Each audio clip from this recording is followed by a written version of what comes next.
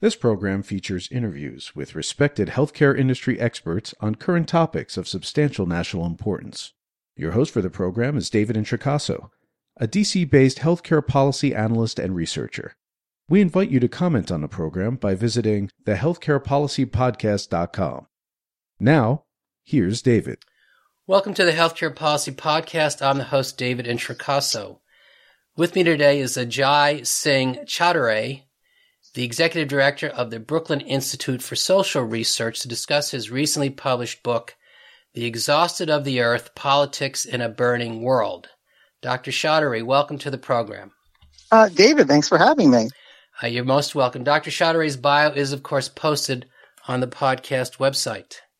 Very briefly on background, Dr. Chaudhary argues the climate crisis, i.e. the Anthropocene era, is the political product of right-wing climate realism, what he terms alternatively the Rex Tillerson position, which we'll get into. Tillerson, excuse me. The politics of functional climate denialism, or where business as usual can mitigate global warming, has resulted in economic, ecological, and social disrepair, detachment, and exhaustion, or in some socio-ecological exhaustion. What capitalism has built, he argues, is an exhausted world. Any workable solution or any effort to create a sustainable environment niche requires a new climate realism. Real eco-modernism, he argues, must be in some grounded in decolonization. With me again to discuss The Exhausted of the Earth, Politics of a Burning World, is again the author, Dr. Chaudhary. For listeners new to this podcast, I'll note I've conducted well over 30 climate-related interviews over the past 7 years. So that is a very brief intro, Jai. I want to leave as much time as I can for your comments. I often find it useful, particularly possibly here, to ask, why did you write the book, or what did you intend to accomplish? Oh, that's a fascinating question. I can say that, first of all, thank you for the introduction and sorry. And there's plenty in there to talk about. What made me want to write this book is two things. One, I have long had an interest in, frankly, in climate stuff. One of the funny stories I write about at the beginning of the book is that my mother, when I was finishing this one, sent me like a clipping of something I'd written when I was like 8 years old on like climate and energy stuff, like, in the 80s. And like, part of me, so part of this is like something that's always been in the back of my mind. When I was doing my formal academic work, which is a long time ago now, long time ago, I was working on politics and religion, in particular different forms of sort of radical Marxisms that were heterodox, that were not the sort of mainstream, that sort of popped up in different parts of the world. Particularly, I looked at some in the Middle East and some in Germany, which we all think of it as a sort of critical theory. And ironically, I just told the story to someone else this morning. My first major project, which is your dissertation, right? For me, I have three, right? I have my dissertation, then the school we built, and then this. So my first major project was a book about politics and religion, which ended up with a long discussion of science. And my second is sort of a return to home, which is a book on politics and science, that actually does have some elements of religion and other things in it, but is in fact about the ways in which what we are learning about the world through the climate sciences, right, really reshapes also how we have to understand society and politics. So we can't just simply add on climate as like an issue category, the way I think a lot of folks, especially in liberal democratic countries, are used to, right? Like, oh, that's like my transportation issue. Oh, that's my healthcare issue. That's my, or policy. That's my, whatever. Yeah. Any of these urban development, right? Any number of things. In fact, it touches on all of these things, and it dictates timelines, groupings that just weren't anticipated. So we really desperately need this new sort of soup to nuts, who, what, where, why, how of a politics of climate change. Well, thank you for that, and I think you got close, if not there. with the work. So let's go into the substance here. So Rex Tillerson. So we remember Rex Tillerson from the Trump administration, and I'm assuming and this from Exxon. right, exactly, the former CEO. I'm assuming you retitled Right-Wing Climate Realism Rex Tillerson is somewhat of a sarcasm. It's a bit of a joke, yes. Right, correct, yes. So, but so this is a big question, and you spend many pages on this, but can you summarize, how do we understand right-wing climate realism, that, again, Tillerson's position? You. This is a wonderful place to think about. So I think very often when we talk about climate change, again, I'm thinking particularly here, I think your listeners would be very familiar with this, like the kinds of stuff you might read in the newspaper or hear discussed in political debates on television or on the radio, often is framed around sort of, well, we're going to do something or we're going to do nothing, right? There is a climate policy that is based on believing, right, the science as it goes, right, et cetera, and one that is just fully out to lunch and full of denialism and craziness. And one of the reasons I bring right-wing climate realism into here is actual outright, like, even though people like Donald Trump actually are, like, as far as I know, I don't know the guy personally, true, as far as I can tell, climate skeptics, like in the classic sense, they don't really believe in it or whatever. That position popularly has, like, fallen off a cliff. So even in the United States, which was the chief home of denialism for a long time, very few people still believe in absolute denialism. What you get instead are, well, in those polls and stuff, what you get instead are sort of different degrees of positions about what might be done, different understandings of importance and things like that. There's a lot to dig in. I do that in the book. But more importantly, when we think about right-wing politics, especially at the, like, formal level, right? I think we often trap this conversation in a, like, the right are kind of a bunch of dummies. They don't believe in this stuff. They can't read the papers. They don't believe they don't trust any natural scientific research. They don't even have a healthy, like, critical relationship with it or whatever. And to my mind, that's actually not true.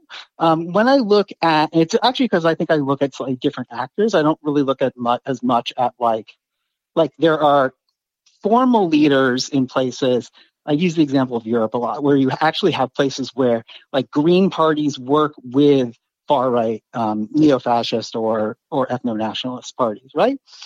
This has happened in a few places, but I'm thinking more about folks like Tillerson, or, right, sort of apparatchiks,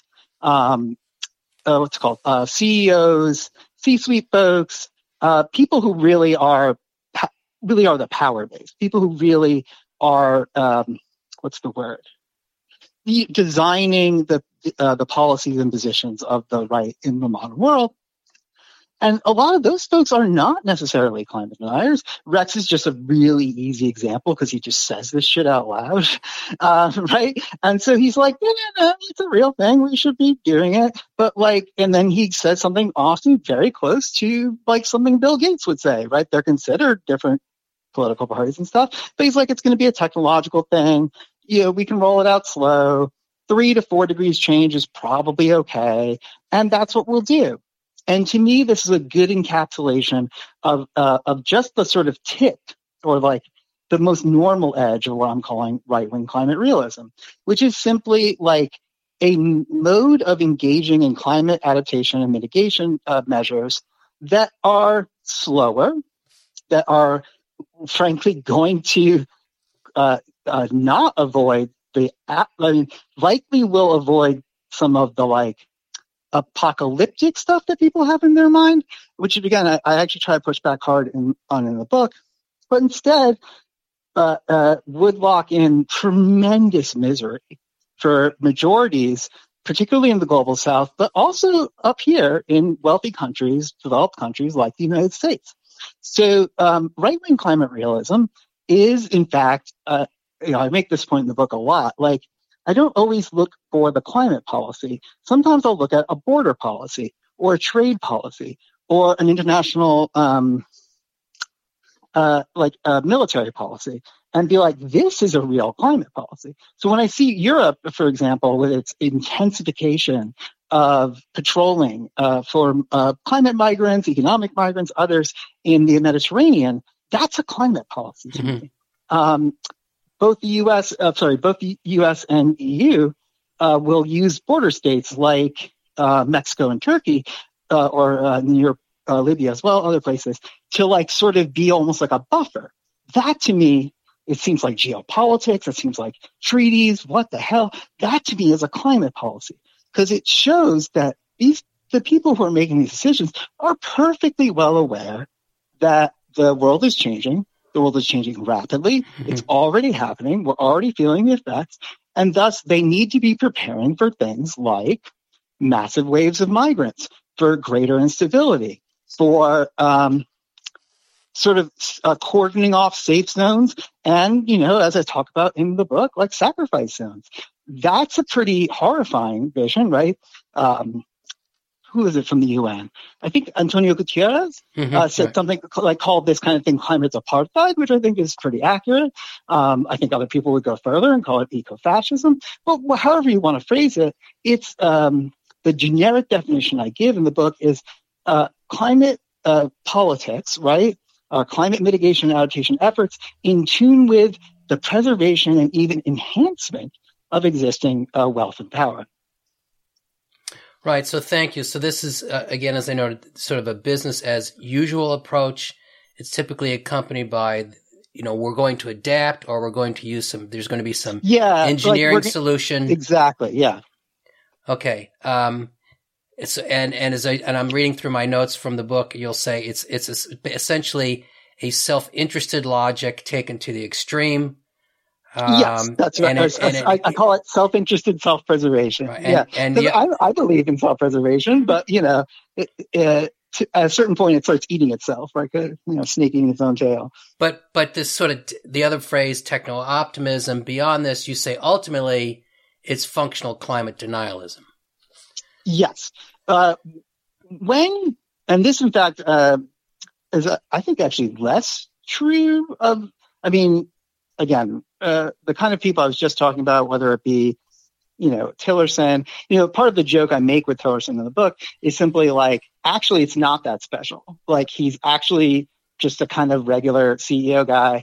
And you might be personally very upset with him. But like, his like morality is not the issue. It's the system which elevates and ensconces, and where he is someone like have some kind of come to Jesus moment. I mean, he's retired now, I think, but like when he was still in office, or when he was CEO of Exxon, they would have just gotten rid of him and replaced him with someone else. So it's not really about them being like good or evil people. And a lot when we get into oh God, I'm so sorry. Can you just repeat the second half of that question? Because I got lost in my Rexet answer. No, we're still we're still with right-wing climate realism. So the various ways of explaining thereof. Yes. Oh yeah, great. Yes, I mean, so like you have those folks, and then you got into the techno-optimism stuff. So they often walk hand in hand. And I'm not against technologies. In fact, I discuss in the book like a host of technologies that seem to be working. So things like photovoltaics seem to be working very well. The Chinese are constantly beating their targets on photovoltaic production and installation. And many people, myself included, think that probably the Chinese will peak emissions this year or next year, which is globally very important because that is still the center of economic production for most of the world. So some of the technologies are all bad, but or like even remotely, but they are not like innocent things. And often, even on the left, I read this book very openly from a left-wing perspective, but I do hope it is sort of inviting and warm for maybe people who don't have a strong ideology, or maybe consider themselves sort of like ordinary liberals or something like that, to be like, oh, I can see why this makes sense. So there are technologies that definitely work, but there are tons of people across the political spectrum who are currently saying things like, oh, we absolutely need to be doing all in on carbon capture and storage right now. right? We have to be all in on carbon dioxide removal right now. And what I find fascinating about a position like that is even the natural scientists and technologists who are most compelled by these technologies will not actually say, oh my God, that's the pivotal issue right now. I can't remember if I quote David Ho in the book, but he's probably the most famous climate scientist who works on carbon on carbon removal. It's complicated because CCS and carbon removal are actually two different things, but whatever. On capture and removal. And he, who is like a total supporter of that technology and its development, is like, yeah, doing it right now or saying the politics should hang on it right now is a fool's errand, right? Because that gets in the way of decarbonization and of other measures that must be taken to get us to a point where those technologies might help out with a little mopping up. And even in this little example, which maybe seems arcane or something, you can see again the political cleavage between a sort of right and left approach. The right approach, right, says, well, yes, let's develop those technologies now because they're going to give an extension life, allow this to be a longer and slower transition that maintains the pace or even increases the pace of the global economy, et cetera, et cetera. Whereas people who are not very political, but are thinking like, big picture, I want to maximize outcomes for as many people as possible, we'll look at this and just be like, absolutely not. And that to me is one of, again, the core, out of breath for some reason. That to me is one of the core splits that you see at the sort of policy level. The political level is more complicated because that is also then when we get into like the social aspect and the different geographic aspects. Right. So per CCS, it's been widely dismissed by engineers, Mark Jacobson at Stanford, amongst others, because it just allows for the continued emission of fossil fuels. Yeah, I mean, that's the classic critique of CCS is that. In the book, I actually decided to go into it maybe further than that, simply because I really, one of the things I was trying to aim at with this book is to really dig into the natural scientific literature and synthesize and incorporate it, sometimes critically, but often just to sort of understand what was being told and sort of adjust within there. So it's not just that CCS extends the lifetime. It absolutely does. But that it's absolutely preposterous to say that its use case, that we should like stop other things to wait for this, or that this is as important as those. That's completely irrational, and it flies in the face not only of sort of decarbonizing fast, but of achieving a whole host of connected social and ecological issues are basically pushed to the side, and we end up debating these technologies that actually have a very small, even if important, potential to play in the world. The other example of this, I think you quoted Mark Jacobson, who's known very well as a proponent of 100% renewables. Right. But again, in the book, I love using examples of, especially from Asia, so I use a lot of China, a decent amount of other places too, but like of real world examples of countries that tried to do some of the tech solutions. And certain things worked, right? So photovoltaic, wind, battery storage, mechanical storage, all kinds of stuff has been very, very useful.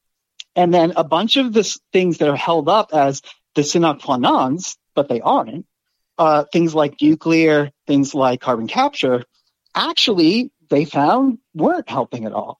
They weren't, in fact, in many studies, they found the carbon capture plant actually have a lifetime assessment worse than a regular ass coal plant, which is fucking mind boggling. So, I mean, it depends on what the application is, what the use is, all this kind of stuff. But the point that I'm trying to sort of get at is when you sort of start digging into these things, you can see that even in some of these seemingly distant technical debates are actually deeply conflicting and competing political visions. Well, speaking of politics sort of seeping in everything, the IPCC reports have been evaluated or criticized rather for, with careful reading, not being completely apolitical. I did appreciate your comments in the book about nuclear. You're not obviously sanguine about it for many reasons you enumerate. Part of this is also a side related conversation we won't get into, but a lot of your conversation or discussion is sort of this global South versus global North problem. But let's go to the heart of the volume, since this is a healthcare policy discussion. So I was going to be like, I actually had some health stuff in there. So I'm going to skip chapter 3 or your chapter on climate Lysenkoism, and I encourage the reader to actually get into that. Lysenko was an interesting person. They'll find the tech debates in there alongside a lot of perhaps, theoretical things that are of interest to some and not others. So let's go to chapter 4. This is the Exhausted of the Earth chapter. So there's a good deal of discussion on this. So I really want to get into, and feel free to be as expansive as you'd like, and that is sure thing. Why and how has the politics of the climate crisis caused this exhaustion? And I will say I appreciate your Marx quotation on this, robbing the worker as well as the soil, but you also had some very interesting and frightening Gallup data, international Gallup data on the extent to which I assume your listeners would be familiar with those surveys. Yeah. So in any event, again, exhaustion, fatigue, burnout, stress, depression, pain, et cetera, et cetera. But how does this again manifest? Yeah, absolutely. So, you said like, how is this produced by climate politics? Right. I might rather phrase it ever so slightly differently, Please. Although I actually do think that you're right. And I would say this is what we have set up the world to produce, right? And there's all these debates in different schools of thought about when you should date things and when did climate change start and what's the preconditions and what's all the. But if you basically look at, again, there's like a very, very cautious and quite wonderful work from the late atmospheric chemist Will Steffen that I teach at the beginning of all my climate classes, called Trajectories of the Earth System, The Great Acceleration. He actually has a different paper called Trajectories of the Earth System, it doesn't matter. And in that, basically, he's like, look, him and his whole team, it's not just him. And they're looking at all the different measures of climate change, whether it's like ocean acidification, emissions, whether it's biodiversity loss, et cetera, right? And they're saying like, look, these things have accelerated extraordinarily alongside what was in sort of economic thought called the Great Acceleration, sort of in mirroring Polanyi's Great Transformation, meaning that basically around World War II, and post that, we see this tremendous increase in global economic activity. And not just any economic activity, but in particular, that they trace the most minute and specific aspects unique to our contemporary version of capitalism. So things like the increased use of telecommunications networks, foreign direct investment, really deep in the weeds stuff, right? Mm-hmm. And what they find is look, correlation, not causation. Your listeners know this, right? But an extraordinary correlation to the point where they're comfortable concluding basically that, I roughly paraphrase this, right? The present dominant socioeconomic system is based on high carbon growth and exploitative resource use, right? And they're basically like, you can't do it within that. And that's, the book, I make this joke many times, that this is careful, cautious sciences for capitalism as we know it can't really deliver the mitigation and adaptation scenario that most people want and most people need. Mm-hmm. And so what it delivers instead is what you were describing, right? And it runs faster, right? The world economy runs faster. It is actually, there's all this talk of decoupling and absolute relative. In material terms, it's actually accelerating. I don't know where these people get their numbers.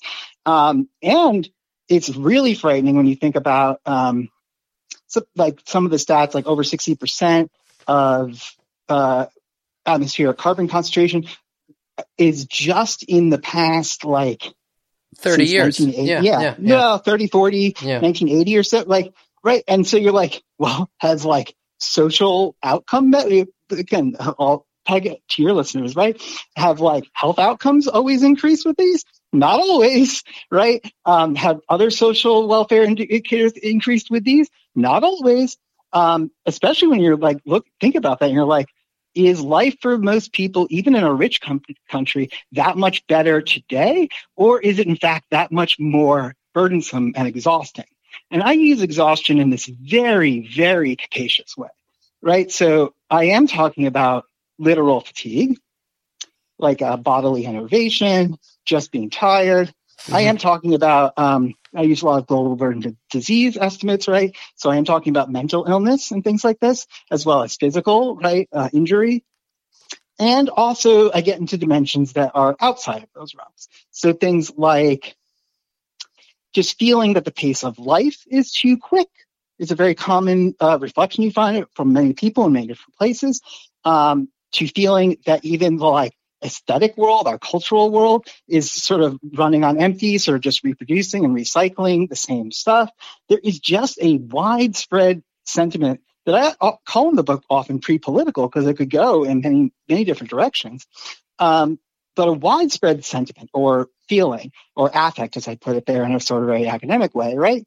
That is sort of globally prevalent and very, very specific to the socio-ecological, I always say conjuncture, right? Which just is a fancy way of saying this moment in history, right? It's very specific to that, right? Because when I think about those charts, right? Those telecoms charts, the shipping charts, the relative decline of total factor productivity. This is a complicated economic story, but whatever, right? What I see is more and more and more human and natural material being thrown to keep a system afloat that is barely even working in its own terms, right? In its own terms, we were promised that the way in which the global economy has been restructured would give everyone prosperity, peace, plenty, and freedom, right? Mm-hmm. And that's instead, we see this explosion of various diseases. We see this explosion of discourses around exhaustion. Again, your listeners, I know it's my own research, your listeners are almost certainly aware of the massive explosion of research into burnout because it affects medical professionals so much. Right. So it's not just that we're researching these things for the first time. In fact, we've been studying exhaustion for, even in Western sort of scientific ways, for about a century or more. Or actually more than a century, late 19th century, basically. But we can see these things sort of being produced in and around all of the places, I call them zones, right, of extraction, exploitation, and exhaustion, that are essentially defining the global economy as we know it today. And so, like, there's a reason, like, what's the joke I say in the book? Our global ecological niche has a case of the Mondays, right? People are, I mean, I quote Fannie Lou Hamer on this, right? People are sick and tired of being sick and tired. And I think politically, this is something that's very, that quote is from the 60s, but this is something that I think is much more powerful today than some of the languages that we have in politics that we've inherited largely from the 19th and previous centuries. So thank you for that. So you do discuss, you term these are service workers. I'll get to my point in a second. Socioeconomically expendable that face permanent ecological adversity. I did an interview a few years ago with the University of Maryland professor, and as I noted, exhaustion, fatigue, burnout, stress, depression. Interestingly, in the U.S., is the issue of chronic pain. Yes, I include that. So, I include that in my expanded exhaustion definition. But yes. So, and then I appreciate your phrase. So this is the privatization of stress is the phrase you use. Yeah, I mean, I wish I could take credit for that, but that is by the late great Mark Fisher. But from this pain perspective, this gets to an increasing percent of U.S. workers who have left the workforce. They're no longer looking That's for right. work, and they're That's obviously right. they're 40 to 60-year-old age range. And this gets to, I'm sure you're aware, the economists at Princeton, Deaton, and Case, Deaths of the Volume, Deaths of Despair, that was out a I'm few so years sorry. ago. Actually, I could not hear our phone line cracked for a moment for me. No, What was the name of the text? I was mentioning And the author? Deaton Case's book, Deaths of Despair. Oh, yes. Angus Deaton's the Nobel Prize economist, the senior economist No, at Princeton. now I can hear it. Yes, absolutely. Okay, so let's go. To sort of solutions, alternative. Let's not leave this glass half empty. So you talk about alternatively left-wing climate realism defined. You give several examples. I was particularly interested, and I have to look this up myself. Cooperative Jackson, Mississippi. Oh yeah, they're a good example. If you're looking for a small-scale American example, they face a lot of uphill battles, but that is a concrete municipalist political movement centered in Jackson, Mississippi, and like I said, they face a lot of uphill battles. Their very own state, trying to undermine them all the time, but they are trying to sort of build out an ecologically sustainable and just sort of society from miniature. Mm-hmm. And when I talk about things like that in the book, I'm like, those things are very, very important, but they need to either grow or be connected. And there's a lot of these movements, very large in the global South, and there's a lot of more new movements and exciting stuff happening in the global North, but it's all just a little disconnected. And one of the reasons why I think the book and exhaustion, I don't know if I have all the answers. I'm totally willing to be wrong on many things. But one of the reasons I want to throw exhaustion out there and sort of start talking about the way climate changes politics is out of the hope, right, that this material can be a common language, can be a common way of, I have those sort of two characters in the second chapter, right? There's this sort of middle class American Californian, right? She codes maybe, and then there's the person on her app, right, that she gets on her phone, who comes and cleans her house or takes care of her kids, right? And I talk about how much they have in common, actually, even though they may not speak the same language, they might literally have drastically different life experiences and stuff, but this sort of what I call matrix or whatever, this range of effects that I want to call exhaustion is, to me, the beginning point for a conversation between people who are theoretically very far apart, although frankly, in that case, they're literally in the same room sometimes, right? Theoretically very far apart, but often are sort of thought to be completely at odds or with nothing in common. And that might have been true in some kind of horrifying way, in which if you throw all of sort of thinking about humanity and justice out the window, that might have been true in some kind of rational actor way in 1955, but it's not true in 2024. In 2024, a lot of those two people and a whole, like I say, a majority of people in the United States, vast majorities in southern countries, et cetera, would all benefit from this more reasonable, slower, healthier, I call it, I borrow a phrase from William Morris, restful, epic of rest, a more sustainable way of doing things, which isn't even, as I say plainly, right, as a self-professed Marxist, right, I'm this is not communism, this is not, in fact, socialism, this is not the obliteration of private property, but it is a radical restructuring of the global economy that has tremendously broad appeal in this moment, because very few people, again, think about those global burden disease estimates. What people want is to be healthy. What people want is to be rested. You can read polls on this. I include some of them at the end of the book, right? Even Americans who will have started redefining things like the American dream, not as I will own what's it called? I will own a house, a car, and have 2.5 children, all that kind of stuff. Instead, people will list on surveys things like, I want to live near good schools. I want to live near a library. I want to live at a place with public transportation. You'll see a lot of this kind of stuff and realize, oh, this idea that all people want, that it's just like some sort of innate human acquisitive desire, right? Just to pile up all the stuff and yada, yada, yada. It just doesn't seem to be true. And the stuff that people really seem to want in this moment, which completely, I think, is both produced and also addresses climatological issues, is a more restful, a more reasonable, and a more, what's the word? Yes, a more restful and more reasonable sort of hemmed in.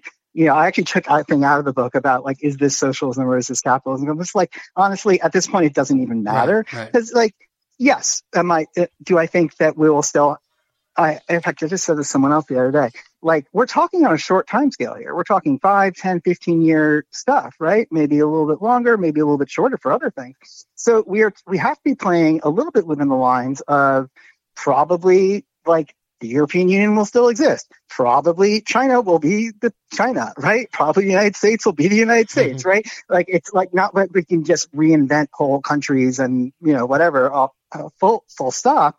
But we have, we know that we cannot wait or work on this timeline that is the timeline that is friendly to profitability. I like to focus on profitability more than just pure economic growth, which just tends to be the debate in climate circles, simply because often we have let economic growth sort of colonize both social welfare measures and sort of obscure that we are actually talking about usually profit margins and not just some kind of weird aggregate abstract. And so we like that world is very appealing to many people, even to some people who are outside of a traditional, say, working class or peasant or other sort of class and social position, right? Mm-hmm. So there are some, bourgeois, and there are some small farmers is a really good example here in the U.S. Who are very interested in these issues. And it puts them at odds with the same companies, in many cases, the same firms, the same people that are causing such devastation in other parts of the world, and even more horrific sort of direct effects in other parts of the world. So to me, it's like a really wonderful and hopeful, like, prism, because, like, what could be more exciting for folks? I mean, in my mind, I say this many times in the book, I don't have a blueprint. I can't just write out what the world should be like, because, like, that's gonna emerge from what we all do in the present moment. But if we look at a bunch of things that we lost in this for sort of infinite growth, and I don't just mean this economically, I mean this culturally, I mean this in terms of everything you can imagine about the human experience, right? Often quite extraordinary things, and you can find these in different parts of the world. I talk about some things from Africa and the Middle East and Asia in the book. Like, were just sort of lost or abandoned or set aside because they didn't serve the goal of infinite profit, of infinitely increasing profitability or infinitely increasing growth. It's sort of become a pithy but still true statement that, like, it is in fact impossible to have infinite growth on a finite world. But what I would rephrase that to say is profitability is not working in all of our interests. And in the places where maybe you could even say that, sure, all right, but it is in very small markets, whereas the very big stuff like power, transportation, ag, and many other giant sectors that are fundamental to human life are really the stuff we need to be focusing on almost completely restructuring. And I talk about some of the ways this can happen in the book, but I hope that when people are reading the book, as they're reading it and taking it to maybe their friends or their activist circles or their families or any number of places, that they themselves will be adding in what they think that other side could be like.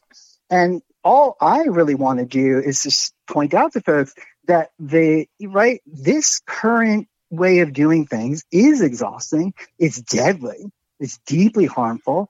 I talk a lot, actually, in the book about the pandemic and the way in which that is, in fact, a good sign that the event horizon of climate change was in the past. It's already here.